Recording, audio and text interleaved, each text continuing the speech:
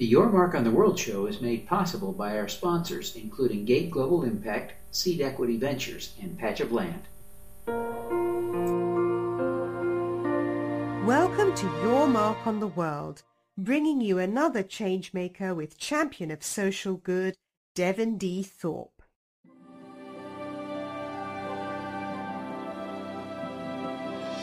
Hello, everyone, and welcome to the Your Mark on the World show. I'm your host, Devin Thorpe. I'm a Forbes contributor covering social entrepreneurship and impact investing. And today's guest is David Wilson. He is the head of strategic analysis group at Capgemini. David, welcome to the show. Hi, Devin. It's great to be back. I appreciate you joining us from India. It's great to have a great international connection today, having a nice Brit from India on the show, but we're thrilled to have you. Appreciate you staying up late to join us. Yeah, happy to be here. You have recently, your organization, in partnership with RBC Wealth Management, published a report about kind of the trends in high net worth individual wealth management. And there are some interesting implications as regards social impact in that report. And you shared with me in advance 3 key points. And I wanted to just talk through those with you. Your first point, really directed at wealth management advisors, was that they need to be aware of social impact. Talk a little bit about what the report said and why you think that's such an important takeaway. Great. I think there's probably a good starting point, which is just let me define social impact so it's clear. We define social impact as an investment of time, money, or expertise on the side of a high net worth individual aimed at generating a positive social impact with or without a financial benefit for that high net worth individual. In terms of some context, when I was on the show in 2014, we shared just how important social impact is to these high net worth individuals. Around 90% of all of the high net worth individuals we interviewed said that it was important to them. So a very strong starting point. What we did in our 2015 Wealth Report, a year on, was really talk about who do they look for advice on social impact, and kind of what are some of the areas that they need that advice on. And 3 notable things came out for us. One is that it's a very fragmented landscape. They get advice on social impact currently from a wide range of individuals, from family and friends all the way through to various forms of professional advisors. The second key point was just around, how well positioned wealth managers are for more advice demand on the side of high net worth individuals. Clearly the most in demand, so more to do.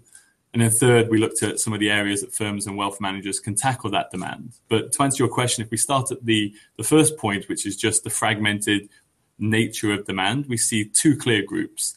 High net worth individuals go to their family and friends about in equal measure as they go to their primary wealth manager. And those are the 2 groups who currently provide social impact the most. And it's fairly even. Around 31% of all high net worth individuals globally get advice from these 2 kind of groups. It's a little bit different. Interesting. How do you, if you're a wealth manager, how do you position yourself to become the go-to advisor for impact? Well, that's an excellent question. I think it gets straight to the heart of the matter. So I think if we look more broadly at what's happening in wealth management, the whole industry is in flux. There's the ongoing issues with, regulatory pressure, client behaviors as it relates to the fees and the margins that firms have. And then on the other side, you've got the entrance of these new players such as robo-advisors and others. So it fundamentally asks the question, what is the value proposition of a wealth manager or financial advisor?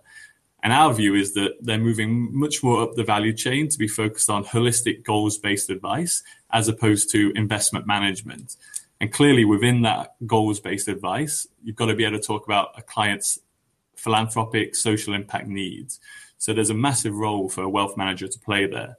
I think then the challenge is, the expertise, the capability, the comfort level on the side of an advisor to be able to do that adequately. And that's one of the key challenges. It is really an interesting situation trying to figure out how to incorporate, or as you say, embed social impact discussions into your proposals. How do you suggest that wealth advisors, wealth managers do that to actually institutionalize, if you will, impact into their discussions with their high net worth clients? I think there's kind of a strategic vision, and then there's some tactical things they can do. You know, on the one side, certainly need to just embed social impact as a form of policy almost into any client discussion, certainly at the prospecting stage, all the way through to just delivering the service. And I think the second element is around all the different tactical approaches they can take, clearly hiring in expertise, people who can have that kind of conversation, acknowledging that a wealth manager can't be a jack of all trades and go deep into every attribute related to social impact, from solutions, tax, structuring, measuring the impact. But also there's other ways, you know, educating the client base and just helping them understand what's available and out there, all the way through to having on the investment side the solutions, the funds and the products that can kind of be taken off the shelf on the more kind of socially responsible investing, environment, social and governance kind of fund and stock selection.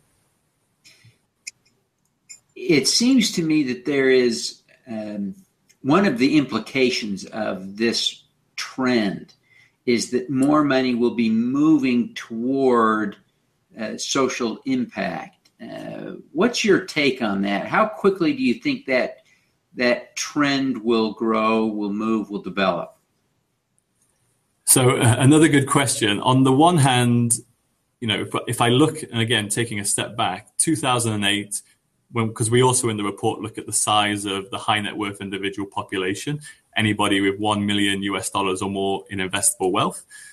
And then if I look at 2008 to the end of 2015, when we sized it last, we're about 70% or more above those levels in terms of the number of high net worth individuals and their financial wealth. So we've come a long way. There's an ever expanding group of people who have social impact as a priority.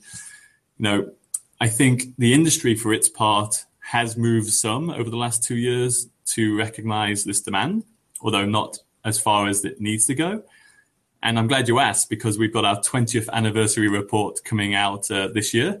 And that's where we're going to look a little bit into actual flows of investment and you know, are they allocating more into this space?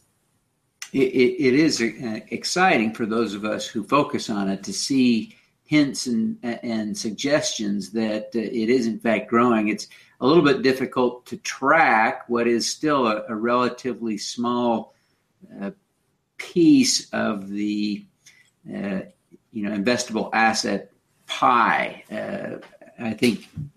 I don't think anyone thinks it's over 1% yet. So there's a long way for true impact investments to go, but it's exciting to see the increasing interest in it.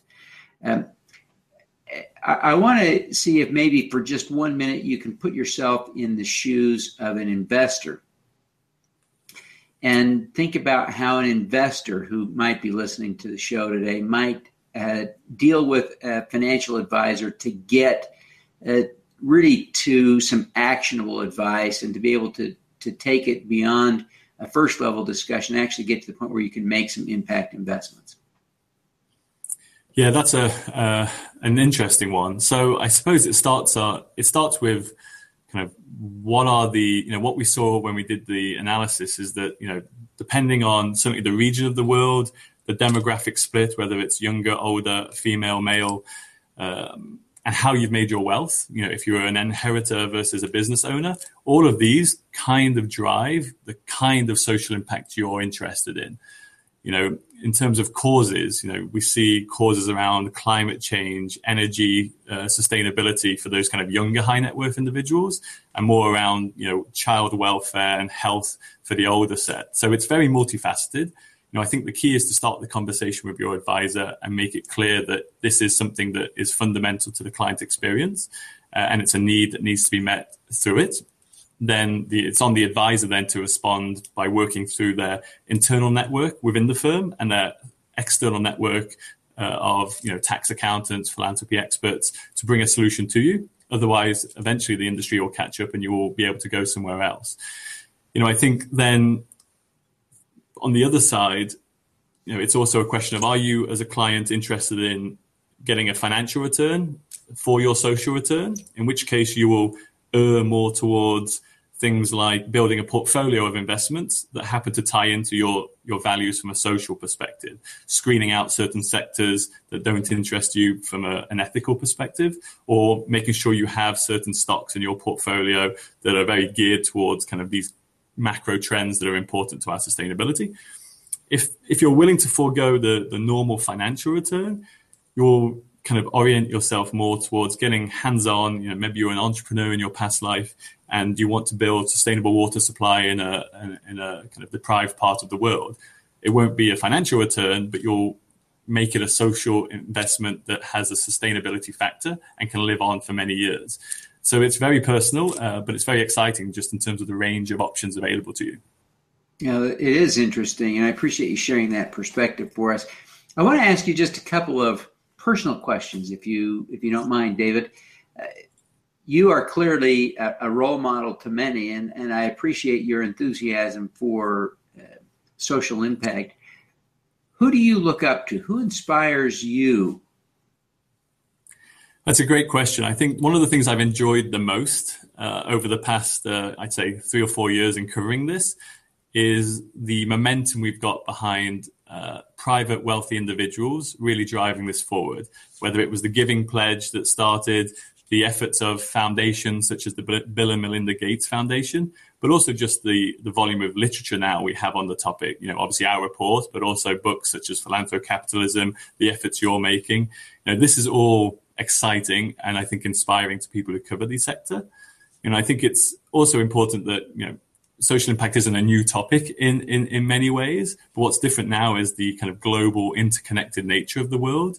And it's allowing for much more focused, channeled, local impact to be made by these wealthy individuals. So I think, that the wealthy get a lot of stick sometimes in the news, but I think it's important also to recognize just how important it is to them and some of the efforts that are being made at an industrial level, but also at the individual level.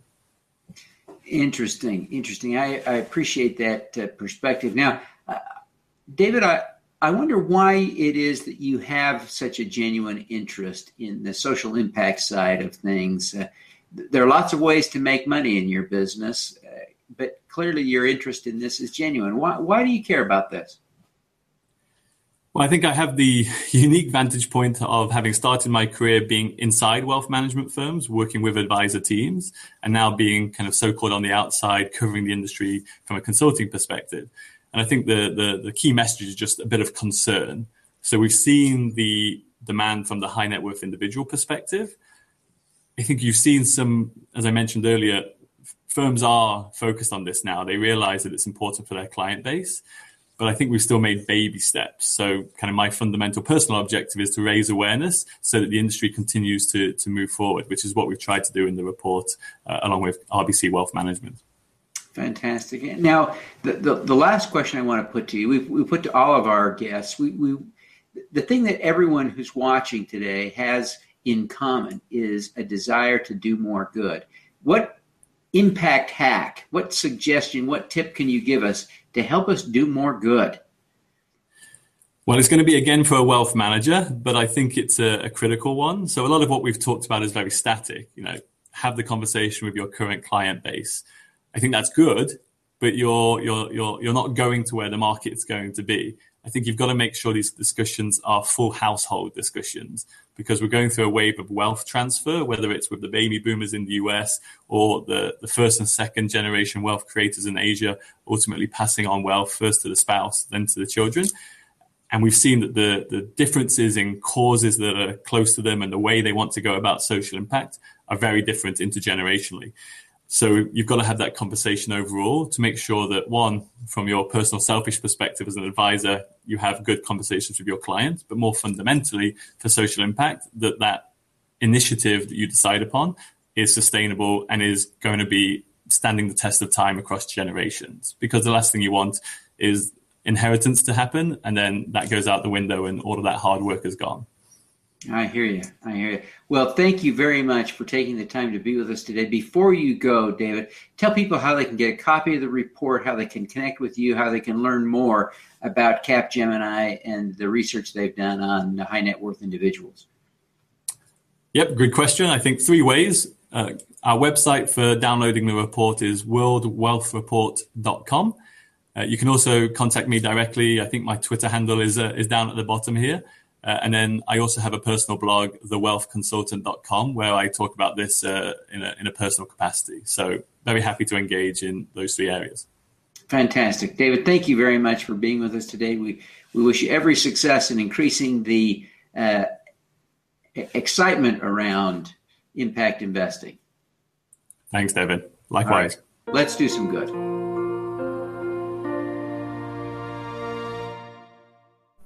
At the intersection of financial services and social media, Gate Global Impact, GGI, uses new market infrastructure to facilitate investments in organizations that deliver a societal, environmental, and/or a cause-related benefit in addition to a financial return.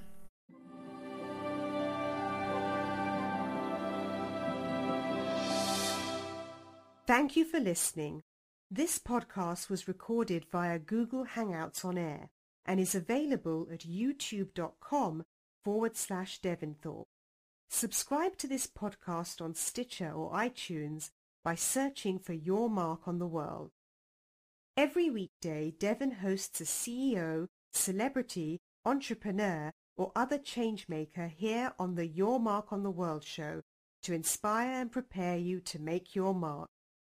Devin is a champion of social good, writing about, advocating for, and advising people who are doing good. He is a Forbes contributor who is a recognized thought leader in social entrepreneurship, impact investing, and crowdfunding. To book Devin as a speaker, visit devinthorpe.com. Learn more about Devin's work at yourmarkontheworld.com.